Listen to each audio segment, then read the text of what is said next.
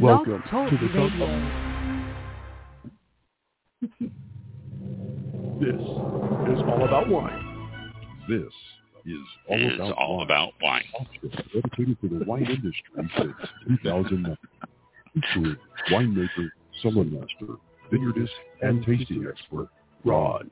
Basically, what we're trying to do on the program is just trying to educate people and trying to make wine less confusing and more friendly. From coast to coast and around the world. You know, we really have some neat people on the program. I love that. Post your questions and comments during the live show on our Facebook page at www.facebook.com/allaboutwinebtr. Again, that's www.facebook.com/allaboutwinebtr. And now, All About Wine is on. Here's Ron.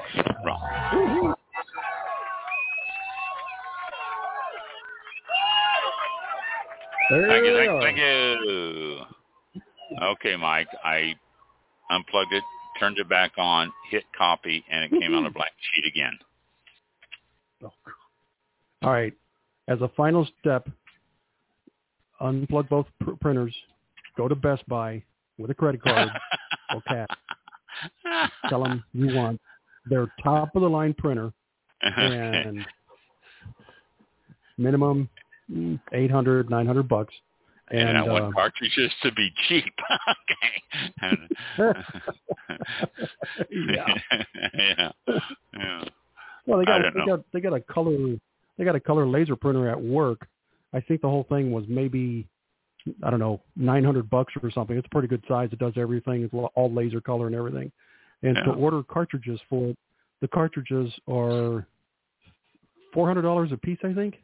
Whoa. So if you bought all the cartridges, it almost cost the price of the printer. It's like, how ridiculous is that? So that tells me they're putting $900 of print cartridges in this thing and $50 worth of hardware. Doesn't make any sense. Yeah. And you start looking at the amount of ink that they use in it. They use probably about 50 cents worth of ink. That they're spraying on those papers. Yeah. No, that's ink cartridges are outrageous. All right. Well, we have got a phone call coming in. We got a guest tonight, and so we were sitting there killing a couple of minutes until he contacted us, but he's sitting there. Thatcher Baker-Briggs is our guest. He is, well, a lot of things. And so instead of letting me trying to tell you everything that he is and what he does, we'll get him to tell us himself. Hello, Thatcher. Hey, thank you. Welcome to All About Wine. How are you? I'm doing great tonight. Thanks for letting me join. I'm excited to have a good conversation with you guys. It is our pleasure having you on. We appreciate it that you're taking the time out to join us. The first thing I want to ask you is, where did you get the name Thatcher? That is rather unusual. I don't think I've ever heard that before. I wish I had a really good story for you, and like maybe it was like my family was from the UK and they just loved Margaret Thatcher, but I don't really have a good story. My parents they liked the name and it clicked, and that's honestly that's the story. I wish I had a better one for the name. So basically what you're saying is your parents are children from the 60s who had a child, and they were saying, all right, let's call him Thatcher. And so that's what they did. Almost, but 70s parents, actually. So, yeah. The 70s works, too. 70s works, too. Exactly. Well, I just wondered. I've never heard the name before, and I thought it was rather unusual, and that's why I was just curious of where it came from. I've never met anyone named Thatcher either in real life. It's funny when I say, hey, my name is Thatcher, people automatically think that I say Patrick. And so I have to say, oh, no, Thatcher, like Margaret. And as I get a little older, the amount of people that don't know who Margaret Thatcher is starting to become a little concerning. That's true. Yeah, it's becoming more and more. Or Thatcher, maybe, the romance novels that you hear with the the hunk on the cover and the girl in the flowing gown. Thatcher sounds like a name for one of the characters there too. I'll take it if it's the hunk for sure. Okay.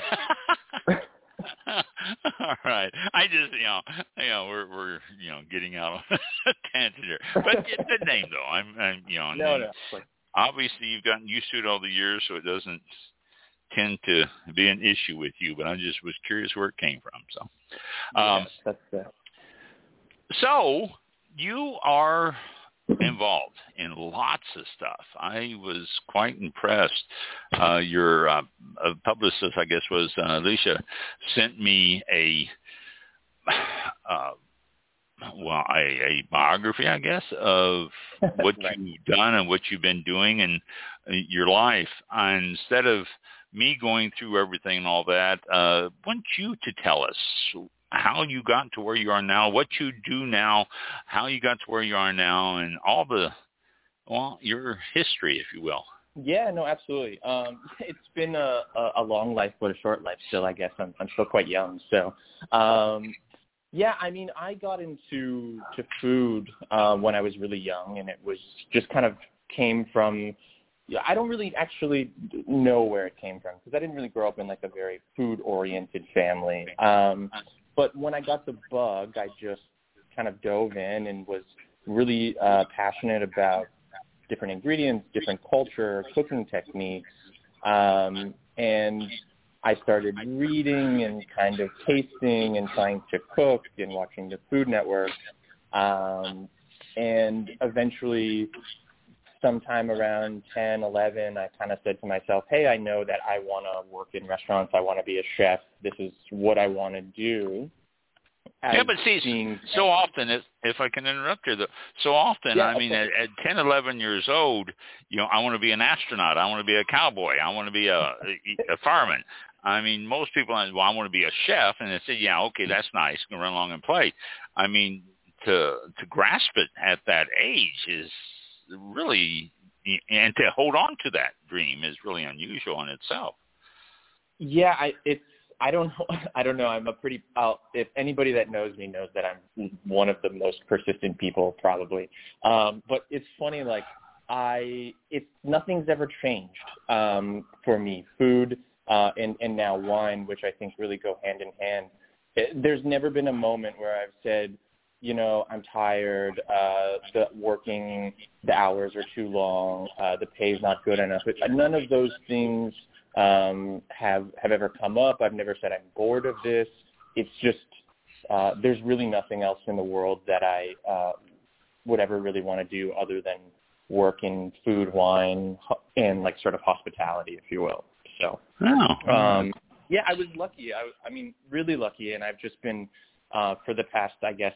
So I started working in restaurants when I was 13, and now being 30, so it's, I guess, 17 years, and I've just always tried to take in and absorb as much as I possibly could along the road.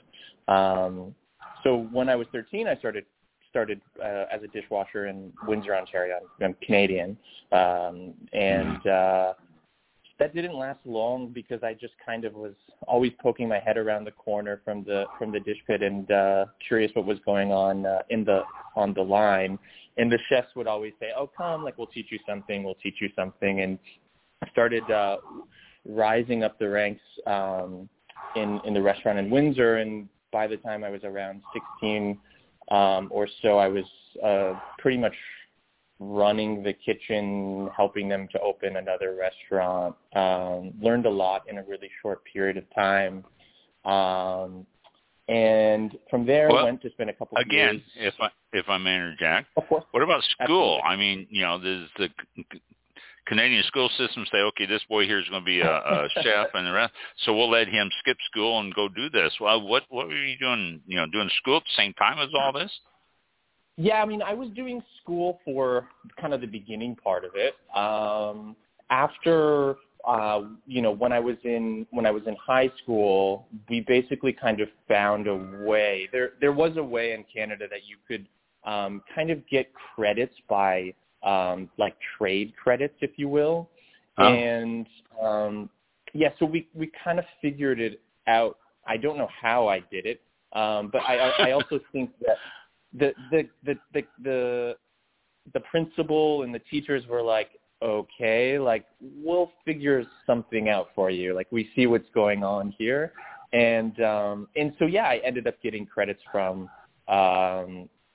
working in restaurants and you know, the labor laws, I'm not so sure, but there were definitely some exceptions that were made. And yeah, I was extremely lucky to get such an early start because I think in any other world, or even maybe just a few years later, I probably would have had to wait until I was, 16, most likely, to be able to like actually work in a restaurant. But back then, you can get it was like legal in like starting at 12, I think, or 13 was like the legal age in Canada that you could actually start and have a job. Wow. So I was really lucky. Yeah. I don't know if it's like that anymore, but it was at least back then. So. Wow, that's cool. Yeah, and then once I got into the kitchen, that was it for me. I just was like, I need to always kind of push myself and put myself in kind of unique situations. So after spending 4 years at what was really the sort of fine dining restaurant in the city, I moved on to work at a sushi restaurant for a couple of years. And I've always been really kind of interested in Japanese food and flavors, and once in a while, on a lucky day, my mom would take me out for sushi or something, and that was really kind of interesting. And so when I actually started working in a sushi restaurant, I kind of really fell in love with, Japanese food, and that kind of comes back to play years later. And then after turning 18, I basically said, all right, Mom, I'm going to Europe. Jumped on a plane on my 18th birthday, spent a couple of months in Europe with all the money that I had kind of saved up from working for, those years. And it'll last you for 2 months. Right, yeah, and then it was barely 2 months. Yeah, I think I might have called my mom halfway through and being like, all that money I had saved up? Well, yeah, it's gone. Yeah. So I flew into Italy and kind of just traveled around. I mean, I flew into Venice and made my way down south, went to Sweden, went all over France. And obviously, being 18, didn't quite have the means to, do all the Michelin-starred restaurants. But it was really amazing to kind of experience the culture and, go to the markets and see the way that people live and eat. And it just, being there alone at 18 just made me say, hey, I need to do something like grand. I need to do something big. I need to make big moves.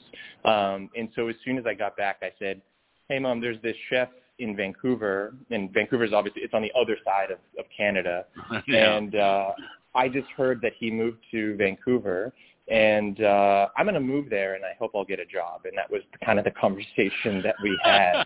And she's like, what are you talking about? And I was like, I just need to go there because I want to work for this chef. And his name was Warren Garrity. He was the right-hand man for Marco Pure White, and so he had this really amazing story, and I was really interested in his food. And somehow I moved there, and he hired me. And it's funny because you brought up my name and the fact that it's Thatcher. I think to this day that was the reason that I got the job there, because he said to me, I don't know if you're a good cook or if I'm just a big fan of Maggie. He's like, but I'm going to hire you. Pretty funny. So. Yeah, it is. That is. And it was an amazing kitchen to work in. The restaurant it's still open, I believe. It's called West, and they were always at the kind of forefront of the food that was being made in Canada. It was a really, really intense kitchen, very European oriented. Learned a ton in a very sort of rigid, old school cooking. Like, sort of imagine if you've ever watched those Gordon Ramsay shows back in the day. It was very much along those same lines. So learned a lot, built up a tough skin, that's for sure. And then when he departed West, I was kind of like, well, I moved to Vancouver to, work with you. And I was kind of looking around the city and ended up finding another chef that I was had kind of been following in Toronto, which is back on the East Coast, I guess. Yeah, the coast, right? Yeah, I mean, it's kind of like, it's not on the East Coast, but definitely more east than it was west. And so he was doing some really incredible stuff at his restaurant at the time called Splendido. And he was doing this sort of Asian fusion thing that wasn't yet Asian fusion. It was still kind of figuring out what it was. And he was just doing amazing things. And so I jumped back to Ontario and took a position with him. Again, super lucky that he wanted to hire me. And it was a really interesting change of pace for me. So the last couple of restaurants that I had worked at have all been really kind of small and intimate, and this was a monster of a restaurant. We were doing 600 people a day in like a very fine dining format. It was honestly, when I look at it now, after all of the experiences that I've had, I'm still kind of blown away by what we were able to do at this restaurant. And then from there, I just kind of said, well, what am I going to do now? I've been at this restaurant for a few years, and I want more. I want to be out of my comfort zone. I want to be challenged. What am I going to do? And I said, the thing that Canada is lacking is Michelin stars. It doesn't have any.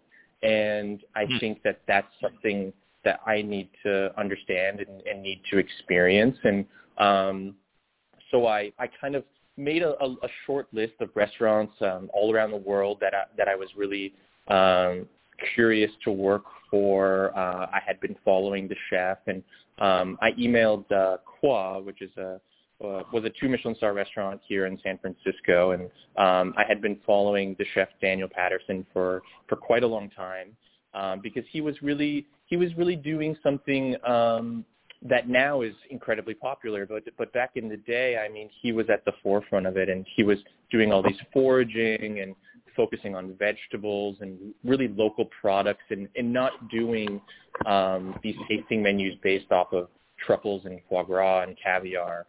It was more things like oysters and different, like broccolis, cauliflowers, brassicas we called it, and so I sent them an email, and they responded right away, and I said, okay, I'm coming. So I went and I spent a week with them, and they offered me a job, and I figured out how to move to the U.S. And luckily I have a U.S. passport because my dad is American, so I kind of lucked out. Otherwise, I don't know if honestly, it's so hard to move to the U.S. Otherwise, even with experience, it's really challenging. And so I kind of lucked out there. And that was kind of my entry point into wine. It was a very small restaurant. We worked at a really high level. But because it was so intimate, at the end of the night, you sometimes get to taste wines that were open or poured or left or whatever. And, I didn't really know anything. I tasted and I said, oh, that's interesting. Like, I've never tasted anything like this before. But I think a lot of times when you cook, you really just focus on what's happening in the kitchen, and after work you have a beer or whiskey or whatever, and you don't necessarily pay attention to the service of things. And so, that's what kind of sparked my interest. Were some moments there, but it wasn't until the next position that I ended up going back to Canada for about maybe 9 months to help the original restaurant that I worked for. They were completely renovating everything, and they wanted some help. They're like, oh, you worked at a Michelin star restaurant, like, why don't you come back and sort of give us your input and help us do this? And that's when he was asking my opinion on wine, and I was like, well, I don't know. And I would call the sommelier. Yeah, I would call the sommelier at Qua, and I would say, like, hey, like, what is this? And he would try to explain it to me, and then, like, and I still had no idea what he was talking about. And so then I was like, well, now I feel crazy. I've spent 10 years working in restaurants. I want to own a restaurant, but I don't know anything about service and I don't know anything about wine, and I need to change that. That's not okay with me with me. And so I just put my head in the books and I just studied for sometimes on my days off, I would spend, 10, 12 hours just reading and maybe just like tasting wines. And I just became obsessed, and it was something that I just couldn't, I don't know. I never could get out of it. I never wanted to get out of it. And so I think from that point, and about 6 months later, I went through the intro sommelier exam with the Court of Master Sommeliers, and then passing the certified exam. And I was, I think, 22 when I passed. Wow.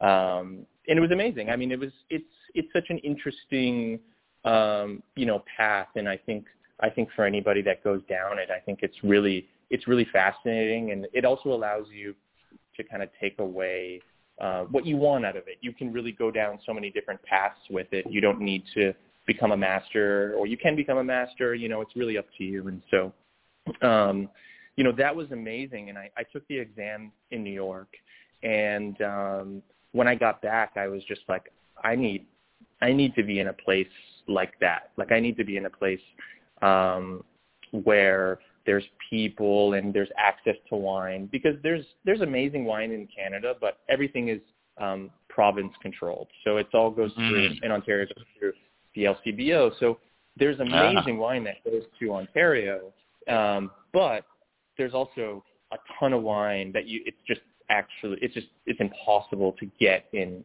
Canada. And so I said, hey, I need to learn about wine more, and I need to be more involved in service. And so I went back to San Francisco, and I didn't have a job when I went back, but I felt okay. I felt like I was going to find something that really fit what I was looking for, and ended up taking the job at Saison. And at the time, it was a 2 Michelin star restaurant, and the chef had been on my radar for a really, really long time. And, when I applied, naturally they said, well, yeah, I mean, we could definitely hire you in the kitchen. And I was like, well, no, I don't want that. I want to work in the dining room. I want to be a sommelier. I want to work with wine. And they're like, well, you have zero front of the house experience. And I was like, oh yeah. So they're like, well, you could start at the bottom, but they're like, you've been doing this for 10 years already. And I was like, I don't care. I'll start at the bottom. I'll learn everything, because, like, honestly, I don't even know what side of the fork I'm supposed to put on, put the fork on the table, right? Right. So yeah, I mean, and I really was excited to work at Saison, because they were looking at things so much differently. They were looking at service from a very comfortable way. They wanted to give you a 3 Michelin star service, but they wanted it to give you the things that you needed, as opposed to just the way that it's always done. And I think for me, that was really interesting. They had an amazing wine list. At the time, probably 3,000 selections on the wine list, mostly Burgundy. It was, honestly, the cellar was, this was in 2014, and the cellar was incredible. I mean, you could pretty much name any producer, any vineyard in vintage in Burgundy, and it was probably on the list or very close to it. And then the food was outrageous. I mean, everything was cooked over an open fire. You sat in the kitchen. It was just such a fun restaurant to work in. There was 80s music playing. It was just like nobody ever knew what was going on, except it was just so much fun. How big? How many tables? 7 tables in the dining room. It's really 7? small. Wow. Yeah, we served about 50 guests a night is kind of what we did for covers. It was tiny, and at the time it was one of the most expensive restaurants in the U.S. I think the only other 2 restaurants that were more expensive were Masa in New York, which is $600, $700, $800, and then Urasawa, which is now closed in L.A. But yeah, the tasting menu back in 2014 was like $390 or something, $320 per person, which was double what was normal in 2014. Now that's normal, but back then everybody was like, "Who are these people?" Yeah, why do they think they can get this? Yes. Right? Yeah, it was crazy, and it was always a topic. But then people would come, and it was so much fun, and they're like, "Okay, fine, I get it."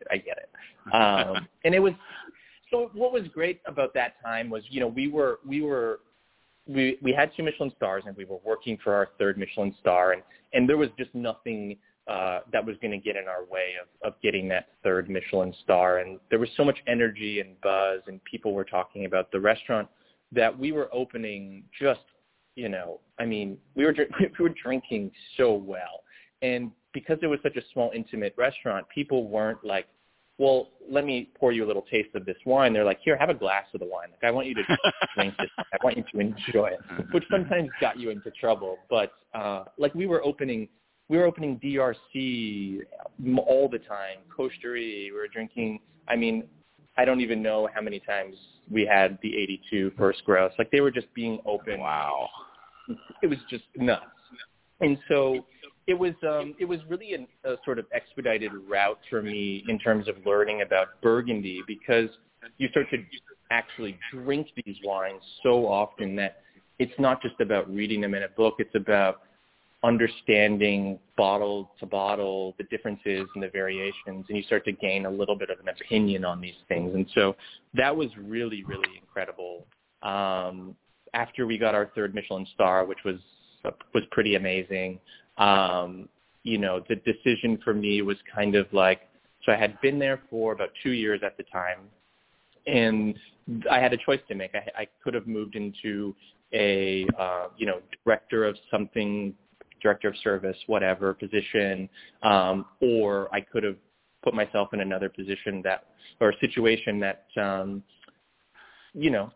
with my same ethos of how the rest of my life has been, is like kind of being outside of my comfort zone. And so I sat back and kind of thought about it. And when I said to you, I developed this fondness for Japanese food, right. It was very crude, because I then just decided to move to Japan without a job. Japan. Do you speak any Japanese? I do now, but I didn't at the time. So, yeah, I just was like, all right, I've worked at some nice restaurants. Like, I love Japanese food. Why wouldn't I move there? Only makes sense. There you go. Yeah. It only makes sense. Yeah. And I would never give anybody that piece of advice to just, if you want to live in Japan, just go live in Japan. But, so I got there and found an apartment, and then realized I don't have a job. And I was like, emailed a couple restaurants, and I had met Chef Takazawa and his wife Akiko actually at Saison, and never really thought anything of it, but I had their email, and so I said, they're doing incredible things. It's such a special restaurant in Japan. That's really interesting. And so I sent them an email, and they said, yeah, come on by. And we spent a couple of hours just walking around the restaurant. And I say this, but walking around the restaurant, there's only 3 tables in the entire restaurant. They serve 10 guests tonight. So there's not really walking around. You're not walking around much. That are very slowly. Exactly, yeah, very slowly. And they were like, these are the wine glasses that we use, and this is our menu, and this is the wine list. And they had a really cool wine list. Like, they served 10 guests tonight, and they had about 70 selections on their wine list, which is pretty good amount of wine. And so we were talking, and I was like, this is so cool. Like, I would love to be a part of this. And so I accepted the job there, started working just a few days later, and I actually started working in the kitchen there. And I was at a crossroads. I said to myself, like, I'm in Japan. I love Japanese food. I would be so happy to just cook again and kind of learn all of these things. And then the other side, I love wine, and I would also do that. And so what was interesting about Takazawa was, because it was such a small restaurant, he was the chef and sommelier. And for me, that was so inspiring, that I was like, well, whatever happens, I'm going to be happy because I'm still involved in everything. And so I spent some time cooking, and then there was an instance where some guests had come into the restaurant, and they were celebrating a going away party or something, and they had asked, hey, can you recommend, some wine to the chef? And he was kind of busy, and he's like, Thatcher, can you go talk to them? And they ended up ordering all of this incredible wine. And at the end of the night, the chef was just like, can you do this always? And I said, yeah, for sure. And so I ended up taking over the wine program for them. So, which was really interesting. Japan, the wine culture, it's obviously not something that I think, people think about. When you think about Japan and you go out to eat Japanese food, you think about sake, you think about beer, you don't really think about wine.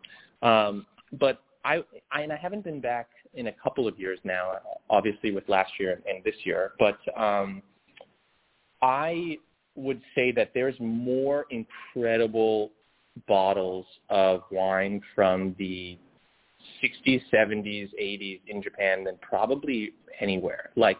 They bought so much Burgundy in the 70s that it's still to this day stacked to the ceilings in some of these cellars, and the provenance of them is unparalleled. I mean, it's insane. Anything that you want, if you're Henri Jaillet, I mean, I know somebody there that has cases that he bought on release. It's crazy. It's insane. It's such an obsessive culture that I love so much that when they love something, they just buy everything and they just go for it. And, yeah. So that was such an amazing experience for me being there.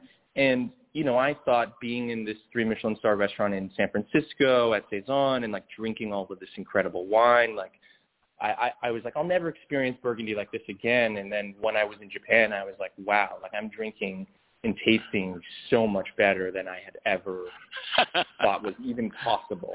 And being a 3-table restaurant, and it's so funny. So it's a 3-table restaurant, and generally speaking, 1 table is always for regular guests. So if you see the same people all of the time, and they would come on a sometimes weekly basis and always be drinking incredible things. And so just experiencing wine there really, I think looking at what I do now, that was really a huge step for me because it, I had mentioned this a little bit prior, it helped me gain opinions on vintages and producers and vineyards and those kind of things. And so that was really special. And then, eating sushi all the time was also quite a luxurious thing. I won't complain about that. I spent a few years there. And then, living in any foreign country, kind of ran into some visa complications. And at the same time, the chef from Cezanne, Josh, had called me and was like, what are you doing? When are you coming back to the U.S.? And he had all these ideas and concepts that he was working on. And he's like, I'd love for you to be a part. And so I said, okay. And, as the visa complications continued, I decided to leave and come back to San Francisco. And wait, before you leave Tokyo, you did do another test though and became another sommelier. In sake, which was so much fun. It was really fun to study for because sake is kind of complicated because there's not really rules. You can kind of do whatever you want. Kind of like beer. It's hard to you could put. I mean, you can't put coffee in sake, but you can really do a lot of different things that people don't really think about. Different yeast types, water types, different polishing rates, and so it was really fun to taste all of these different sakes because none of that stuff is available here in the U.S. People think that sake is, 16% alcohol, 17, 18% alcohol, but there's producers in Japan that are making things with, 9, 10, 11% alcohol, and that are totally different than anybody, would think of. And so it's really fun to do it. And it's an interesting exam. I mean, it's not dissimilar from the certified exam. There's no service element. There's a blind tasting and then a pretty long theory exam. I think the theory exam is like 4 or 5 hours. It's a pretty long. Yeah, it's a pretty long exam. Wow.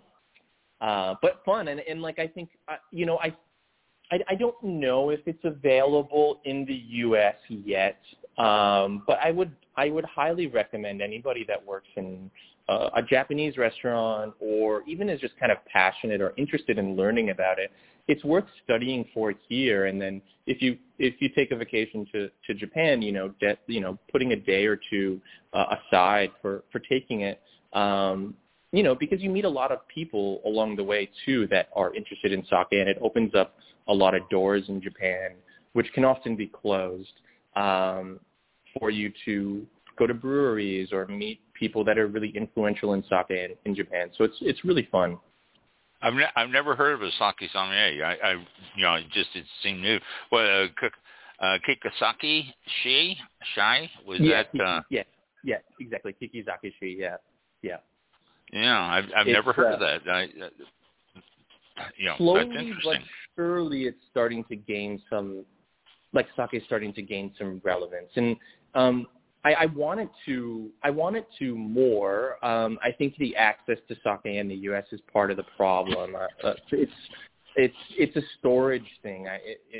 They don't. A lot of the distributors and such don't take very good care of sake, and it's a really, really sensitive product. It should be stored at below zero, actually, for long-term storage. For anything longer than really just a few months, anything longer than 6 months, it really should be stored in below, like -1, -2 is the ideal storage temperature for it.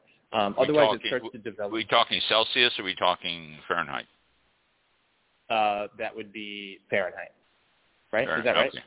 Yeah. The United States is Fahrenheit, and you're Canadian, yeah. So that is Celsius. That's why. Yeah, exactly. Sometimes I get confused with it. Yeah. But so a lot of the great brands don't get exported from Japan because the U.S. market isn't designed yet, at least, to be set up to care for these really sensitive beverages, and it's too bad because it could be, but it's, to be honest, the way that they would, the optimal storage that they would like is so expensive. We're just not set up for it yet. But there's a couple of great. I was just going to say I enjoy sake, and I usually have a couple of them on hand all the time. But I've never been told, I've never heard that these things should be stored at such a cold temperature. That surprises me. Tremendous surprise. Yeah. I mean, if you open it, you can keep it in the fridge and keep it in the fridge for, even with this, if it's open, it's good for a couple of weeks for sure. It will obviously change, depending on what the stock. I just would never keep it outside of the fridge for any sort of extended period of, any extended period of time. Wow. And keep it standing up. Keep it standing up just like you would with like Madeira or with like a spirit, because it is a little bit higher alcohol content, so it will start to like corrode what is often metal capsule. Correct. Yeah. Oh, wow, that's interesting. I never realized it about sake. Like I say, I enjoy sake. It's one of my that and scotch are two of my usually higher alcohol pleasures, and sake obviously not being that high, but I just never realized that it was that sensitive, and I've never had some very real Japanese sake, so that could be part of it too. Yeah, I think that it doesn't get enough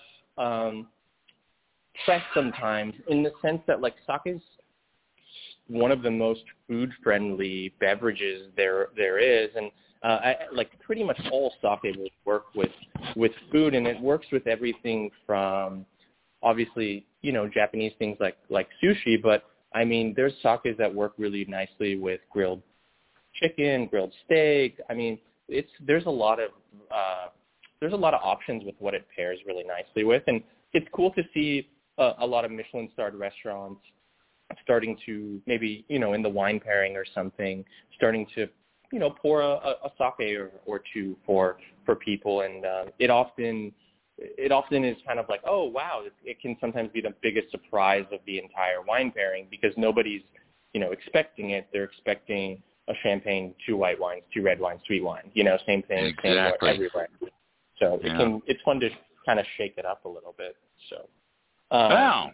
I'm sorry. Yeah, I noticed the little note here that you are a kikasakishi, and so I just wanted to learn a little bit about that. But that was interesting. I learned a lot more than I thought I would about sake. So you were lured back to San Francisco, where you left off before I interrupted. Yeah, was lured back, and so Saison was kind of going through some transitioning.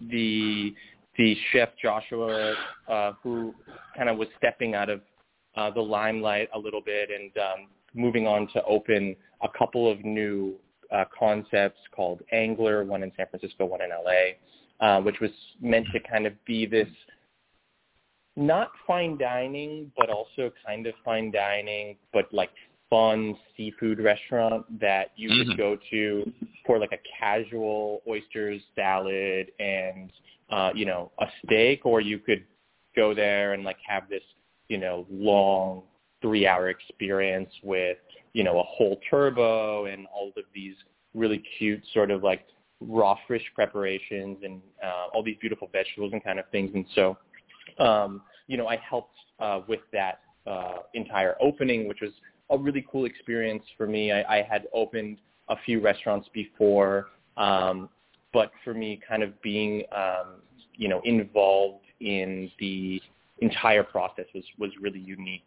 And I came back as kind of it was kind of a made-up position in a sense. It was, the title was like Director of Service and Beverage, and my job was really to connect all of the different aspects of the restaurant. So take the wine team and the service team and the chefs and bring them all together and create systems to kind of provide better service for the guests. And that's kind of what I was doing. And it was really fun. I mean, I kind of just I just looked at how we do things and tried to see if there was a better way to do it, whether efficiently or just from a like purely hospitality focused degree. So it was a really amazing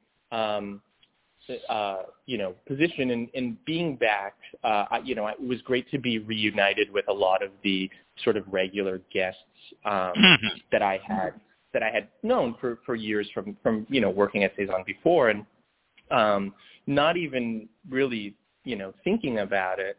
A regular and a close friend of mine, she said, she just was like, hey, every time I come to Saison, you just pick a wine for us, and we always love it. So like, can you just like also do that with like our wine cellar at home? And I was like, yeah, of course, like sure, no problem. Seems fun and pretty easy, And as I did it, I was like, there's like so much more to this than one thinks, and handling the logistics and the wine showing up at the right time and the right wine and the right vintage and all of these things. It kind of got some sparks in the back of my mind, flowing and just saying like, like I feel like building a wine collection, and one that is balanced, and has things to drink now and age, and is actually harder to do than what people give credit to. You just think that, I'll go on to like, a wine website, I'll go to wine.com and say, okay, well, my cellar holds, 1,000 bottles, and so I'll just go and buy 1,000 bottles, and then 120 cases of wine show up at my house, and I have to like somehow unpack all of these wines, and like I need to develop an organizational system. It's kind of inventory. It can be a mess sometimes, and so I was like, like I think that there's something here. I think it's relatively niche, but I would be okay with doing something like that. And so after being back at Saison and getting the Anglers Open, I decided to kind of go out on my own and start my own thing. And I had a client or two that I had been kind of helping that gave me a little bit of security that there was something. And so I set out. I left the restaurant, and then I started TWC, which is Thatcher's Wine Consulting. And the idea really at that point was just to make the process a little bit easier, help navigating through the wine world a little bit easier, often saying no a lot of times rather than yes, like saying like, no, I actually don't think that we should buy this wine. We should probably, buy this vintage because it's drinking a little bit better and it's going to age better. And that was kind of the idea, helping with, logistics when you're traveling to a city and you want some wine shipped to you and you want it at the restaurant ready to go or at the hotel, or you want to, do a tasting for all of your friends, or, those kind of things. You're going on a yacht and you need a bunch of wine and on your yacht and whatnot. So that was kind of the idea. And it grew like anything. And I think it's an important aspect of business. It's been something, I'm not a restless person, but I'm not a person that's ever satisfied. I always want more and more and better and better and better.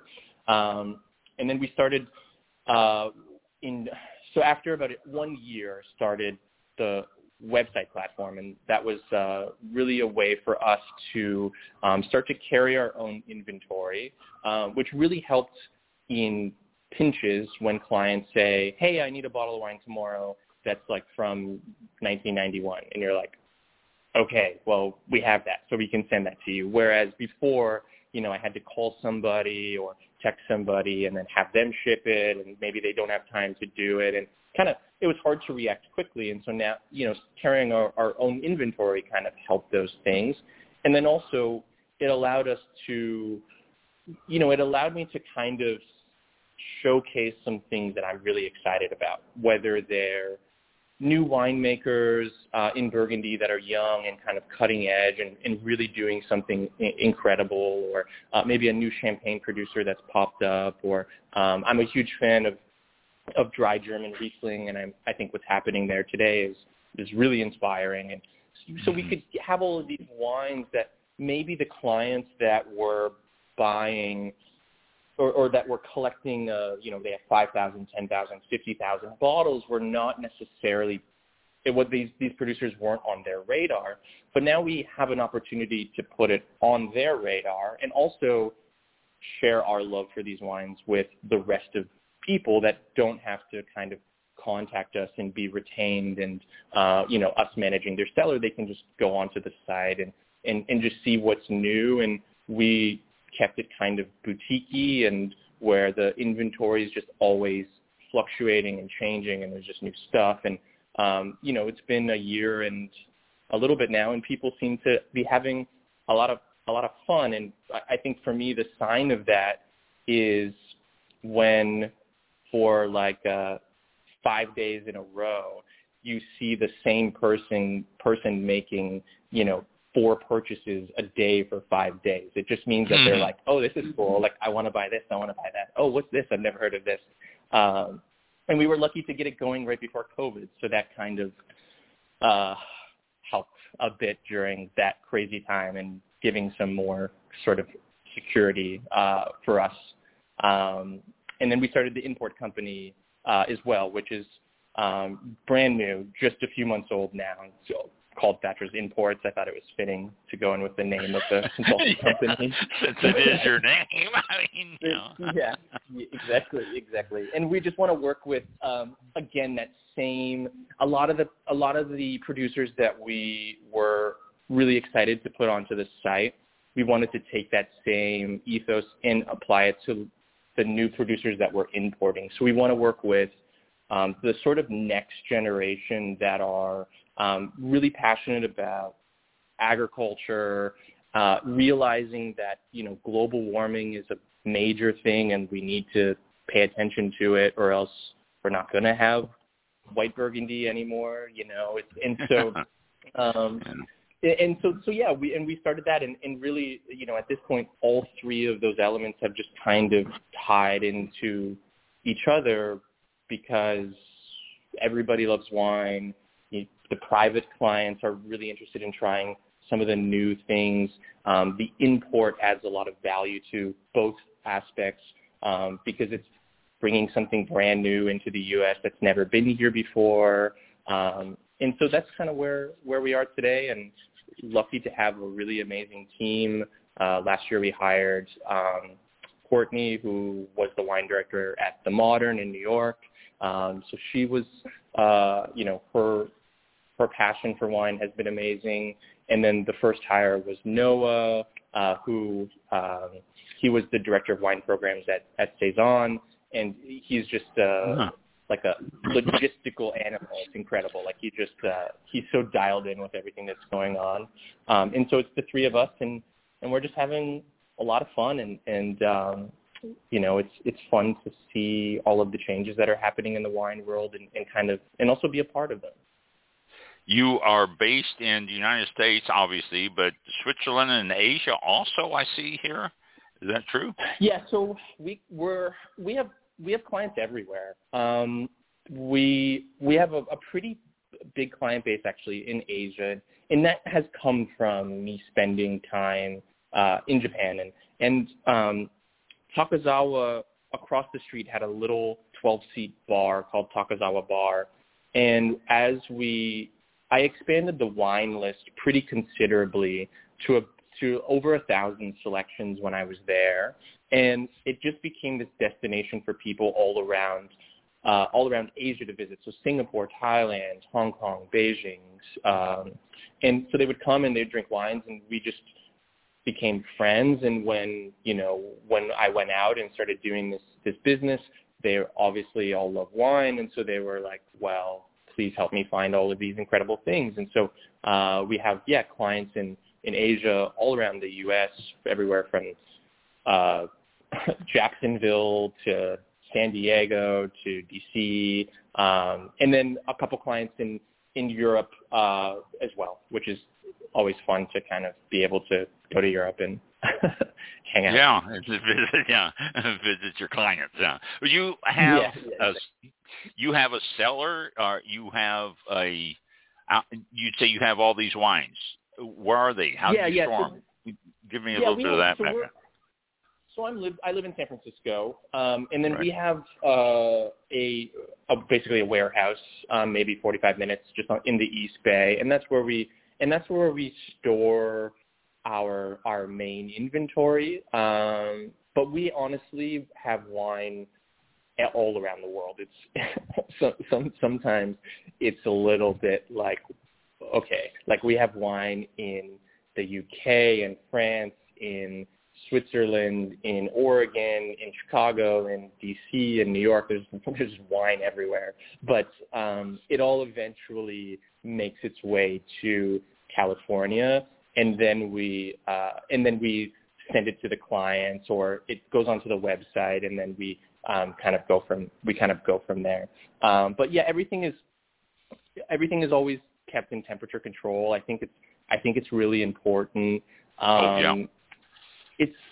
Wine is so sensitive, and it doesn't mean that because you leave a bottle of wine out on the counter for a few days, there's going to be anything wrong with it. But I really think that keeping the light away from the wine is really, really, really important. That not enough people think about. that's actually one of my biggest problems with. There's a lot of storage facilities that are popping up all around the U.S. and a lot of them have racking instead of just storing things in boxes. And my biggest problem with those places are that in a public storage where you have racking, the lights are always on all the time, and it's just not good for your wine. And so if you have wine sitting at the top of this rack for years and years and years, 99% of the time the wine isn't going to be what it could be if it would have just been kept in a box in the dark, not touched, away from everything. But I think light is important, and then obviously temperature is important. Well, a lot of those places, too, use fluorescent lights because it's cheaper and easier, and that's horrible for wines. People don't realize that fluorescent really lights terrible. is one of the worst things you can really use. terrible. Yeah, no, it's true. I mean, I think you have to try to keep as much light out as possible. And I have at home I have a wine enthusiast cave that's holds a few hundred bottles, maybe 1,000 bottles. I'm not sure. And when I moved in, it was the first thing that I did. I was like, well, where am I going to put this fridge so that it never sees any light? And temperature is important too. And I think those two things go a long way. I mean, short term, fine. If you just keep a few things out, it's going to be okay. But if you want to kind of experience that wine 2, 3, 5, 10 years later, it really should be in temperature control.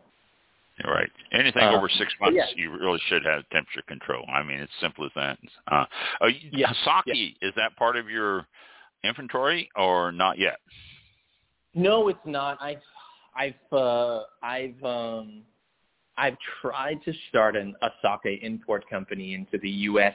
It's entirely possible, but it is not Look, I could start a sake company and get sake here and sell sake, and that would be fine. But from what would make me feel good about it, it would be representing brands that know that their sake is, controlled the way that they want it to do. And I don't. It's hard to.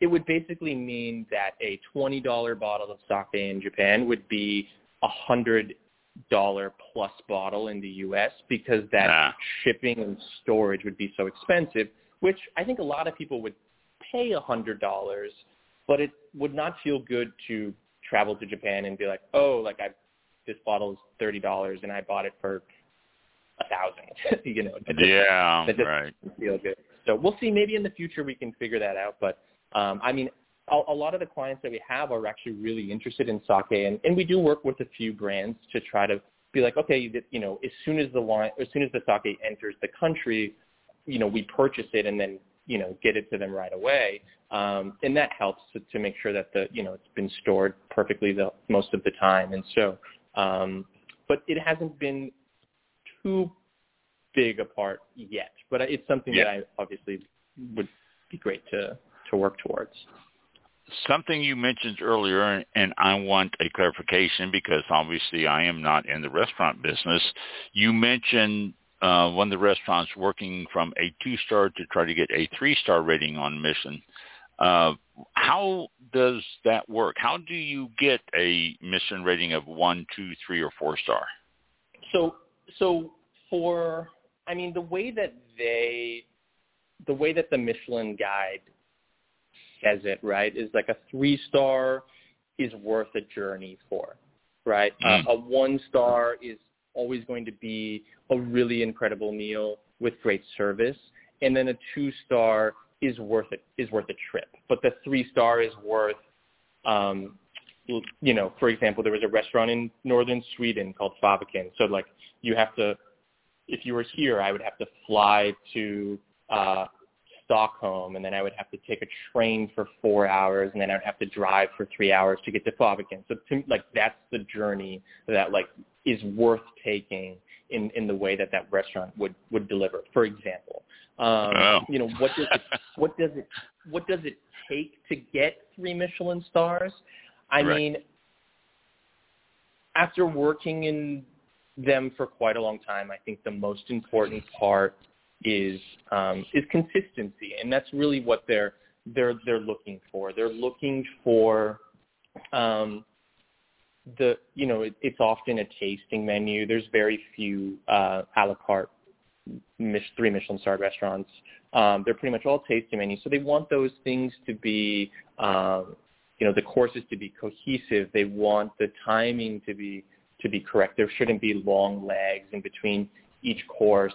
The service team should be really knowledgeable. There should be at least a half decent wine list. You should be drinking out of Zaltos or Riedel or Gabriel glasses at least. The plates to be polished, the restaurant to be clean, the reservation system to be organized. I mean, just sort of like everything that every restaurant could do correctly, but don't often, but then done correctly. And that's what it is. And Michelin says the only thing that matters is what's on the plate. And I say, okay, sure, but I don't think that's just solely wink, wink. what it is. Yeah, exactly. Because I've had some really great street tacos, and that would be deserving of 3 Michelin stars if that's the case. So. Good point. Mike, do you have any questions for Thatcher here? I don't have really a question, but I did want to say that the Sake School of America does exist. And they do have courses, and that is a possibility. But they do have quite a few advisor and the sommelier course as well. So that's what I found so far. Oh, that's awesome. Then that's such a cool thing. And I know of a few people that are getting really involved in sake in the U.S. And I think it's exciting, because I think it deserves the same level of attention that something like wine or beer or mezcal is becoming super popular. And so, if we're paying that much attention to these things, then, we can also do it with sake. The issue with sake is that it's usually in Japanese, so it's not so easy, right? But we could also make English textbooks and, guides and et cetera. Mike, that's a point we'll have to get a hold of that school and see if someone won't come on the program and tell us about sake. Yeah, that would be amazing. Very good. That would be fun. Thank you. Yeah. Well, I'll tell you what, Thatcher, before we leave here, I want you to give all of your contact information. If anybody's sitting out there listening to this program tonight and says, oh my gosh, I really want bottle of very good wine from this little place in Burgundy, and I wonder Thatcher can do it. So give us your websites, give us your contact information, phone. And one other question, where do you live in San Francisco? San Francisco is my favorite city in the whole wide world. I love that city. Is it? Yeah. I'm in Soma, right by the pretty close to AT&T Park. Oh, okay. Yeah. Great area there. Yeah, great area. Super central. Yes, it is. It's a beautiful area there. I love San Francisco. I would go there myself, but I'm not young and I'm not foolish like you who jumped somewhere with no job. So, I don't recommend that to people. Yeah, exactly. Just saying. Yeah, and I'm not young anymore. I can't do it anyway. So give us all of your contact information, everything else, in case anybody is out there that wants to get in touch. Yeah, absolutely. So super simple. The website is www.thatcherswineconsulting.com. And you're more than welcome to just send me an email. And my email is just thatcherswineconsulting.com. The same handle for Instagram, if that's a little bit easier for you. We just tried to make it as simple as possible. Very good. And your import company, they can do that through you, through Thatcher's Wine Consulting also. So everything links to the site, and it has there's the consulting side tells you a little bit about the services that we offer, whether you're just looking for a specific wine from a specific vintage, or if you're looking for some help with, filling the cellar or setting some goals for yourself for that cellar. Or you can just go straight onto the wine cellar, which is just a link on the page, and then it has all of the offerings that are kind of forever changing, and just some really incredible wines from some really great producers that we're always really excited about. And you, obviously, from what I've heard, you are primarily French, Burgundy, Bordeaux, that area there, more so than anywhere else then. Definitely. I mean, Burgundy is number one for us, and it honestly, because Burgundy is such a complicated region, it's really honestly why I have a job. It's the region that people need help with the most because it's so complicated. It's also, that's my heart is Burgundy. But then we also have a massive selection of champagnes. As I said before, I love German Riesling. Dry German Riesling is incredible. There's a bunch of great wines from Italy, some really hard to find stuff. We didn't forget about the sweet wines because I think that stuff is important that people sometimes don't give credit to. The Northern Rhone is something I'm really passionate about. Of course, Bordeaux. But yeah, mostly it's almost entirely old world. And then once in a while we'll list, I think some of the stuff from the 50s, 60s, 70s from Napa is truly incredible. So when we can find some, 70s and 80s Diamond Creek or Inglenook, we'll put that on the site because in a blind setting, you'll think it's Bordeaux always. They will rival anything from the old world. Yeah. Oh, yeah. No doubt. They're incredible. They're really incredible. Yeah. Yeah, I lived in San Francisco, or actually in Concord over the bay, in the mid to late 70s, and spent a lot of time up in Napa, and those were some exciting times for wine there. It was just an incredible amount of great wines coming out of there. So, no, it's amazing. I can't believe it. Thank you so much for taking your time. Well, this afternoon for you, tonight for us. But thank you so much for taking your time, and what an exciting life. I mean, you've been bouncing back and forth across Canada and over the ocean and across the United States and everything, and you're young yet, so you've got lots of traveling yet to do. So, no, thank you for having me. It was super fun to chat, and I hope we can share some wine and or sake sometime soon. That sounds fantastic. I will definitely put that on my to-do list. So, again, thank you for taking your time tonight, and hopefully talk to you sometime in the future. Sounds great. Have a great rest of your night. You too now. Thank you. Thank you. Thank you. All right. Oh, there they are. I just noticed that you dropped twice here. What happened? Oh, yeah.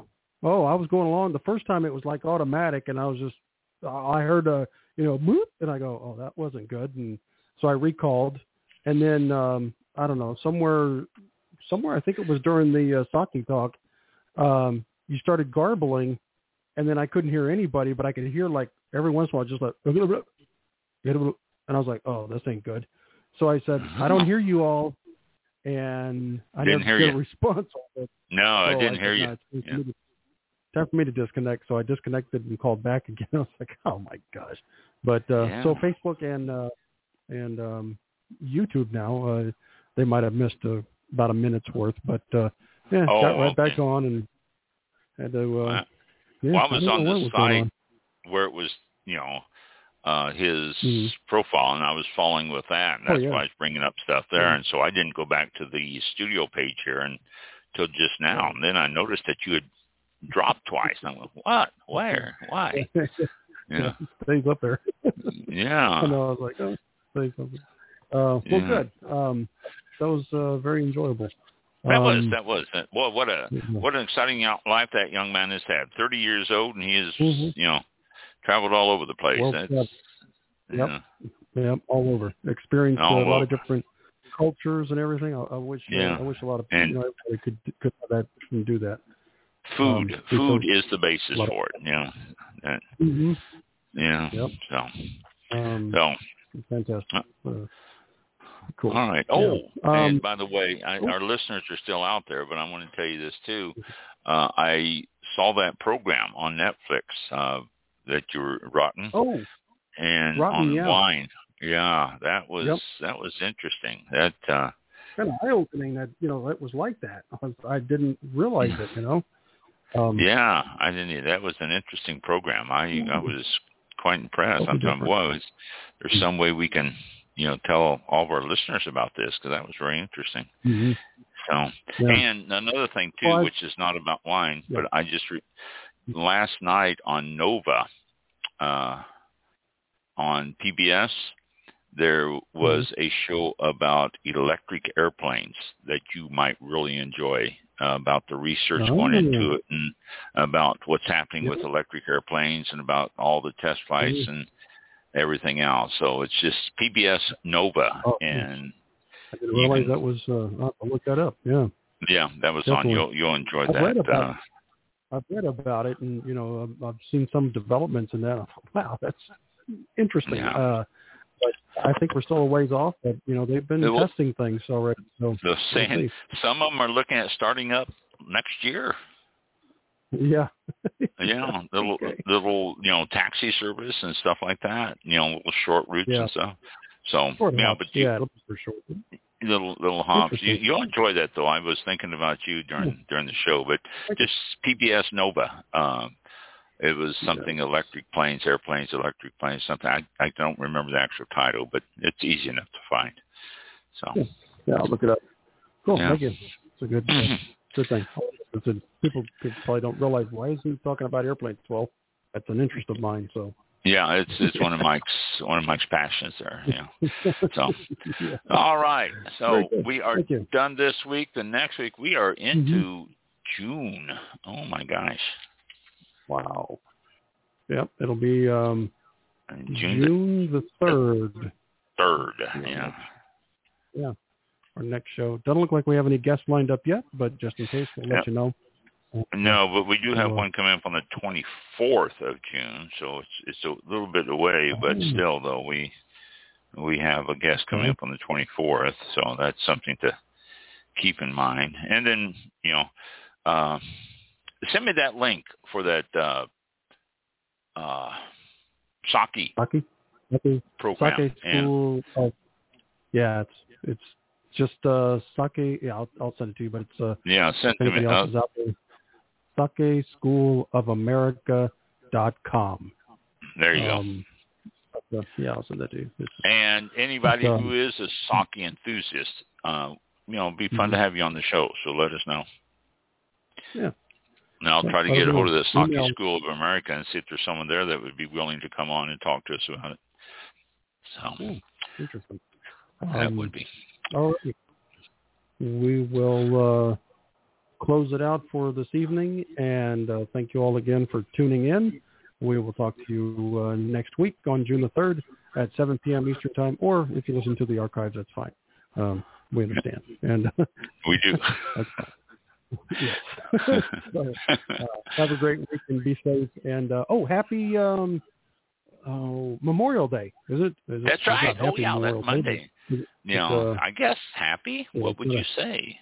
I heard it's not, but it's a federal. For those who don't know, it's a federal holiday in the United States, honoring and mourning the military personnel who died during the ultimate sacrifice for the service of our country. Yes. That's the term that I've heard used quite a lot. I wouldn't say happy remembrance, but unfortunately, there's a lot of people who will go out and use it as a celebration day, and without thinking about the underlying meaning of everything. So that's it. So, but there's a lot of meaning behind it, like Mike was just saying. Yeah. There's more to it than a vacation day. Or hot dogs and beer. Yeah. So. Yes. Yeah. I miscued that, and I was like, oh, happy. And then I thought about it, and I go, wait, no, it's Memorial Day. yeah, I know. It's so we default to the happy on any holiday so easily. Yeah, every holiday is. It's happy. Happy Day of the Dead. You know what that one in October, November? Happy Day of the Dead. All right, we appreciate it. Yeah. This past week too, I noticed somebody posted. Lee Spann, as a matter of fact, you know who I'm talking about, the weather girl for the station here. Lee posted that it was National Wine Day last That's right. Monday or Tuesday, was it? Yeah, I think it was like 2 days ago. Yeah. Tuesday. Yeah. That Monday. Tuesday.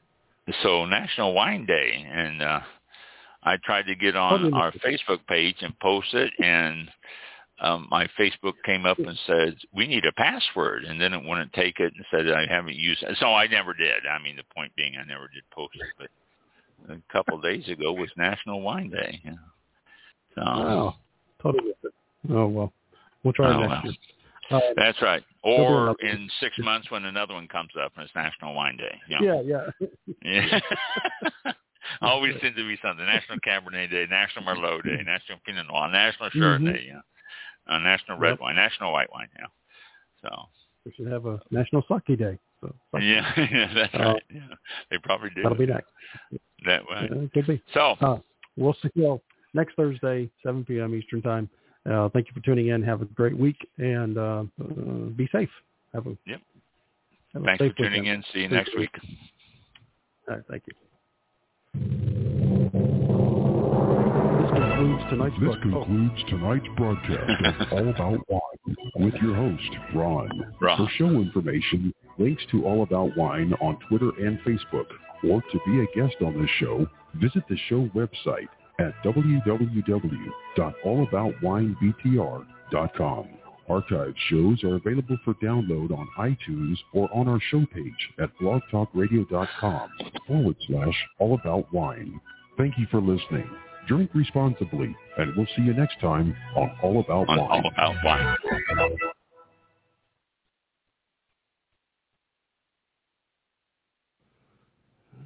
Judy was boring. Hello. Then Judy discovered ChumbaCasino.com. It's my little escape. Now Judy's the life of the party. Oh, baby, mama's bringing home the bacon. Whoa, take it easy, Judy. The Chumba life is for everybody. So go to ChumbaCasino.com and play over 100 casino-style games. Join today and play for free for your chance to redeem some serious prizes.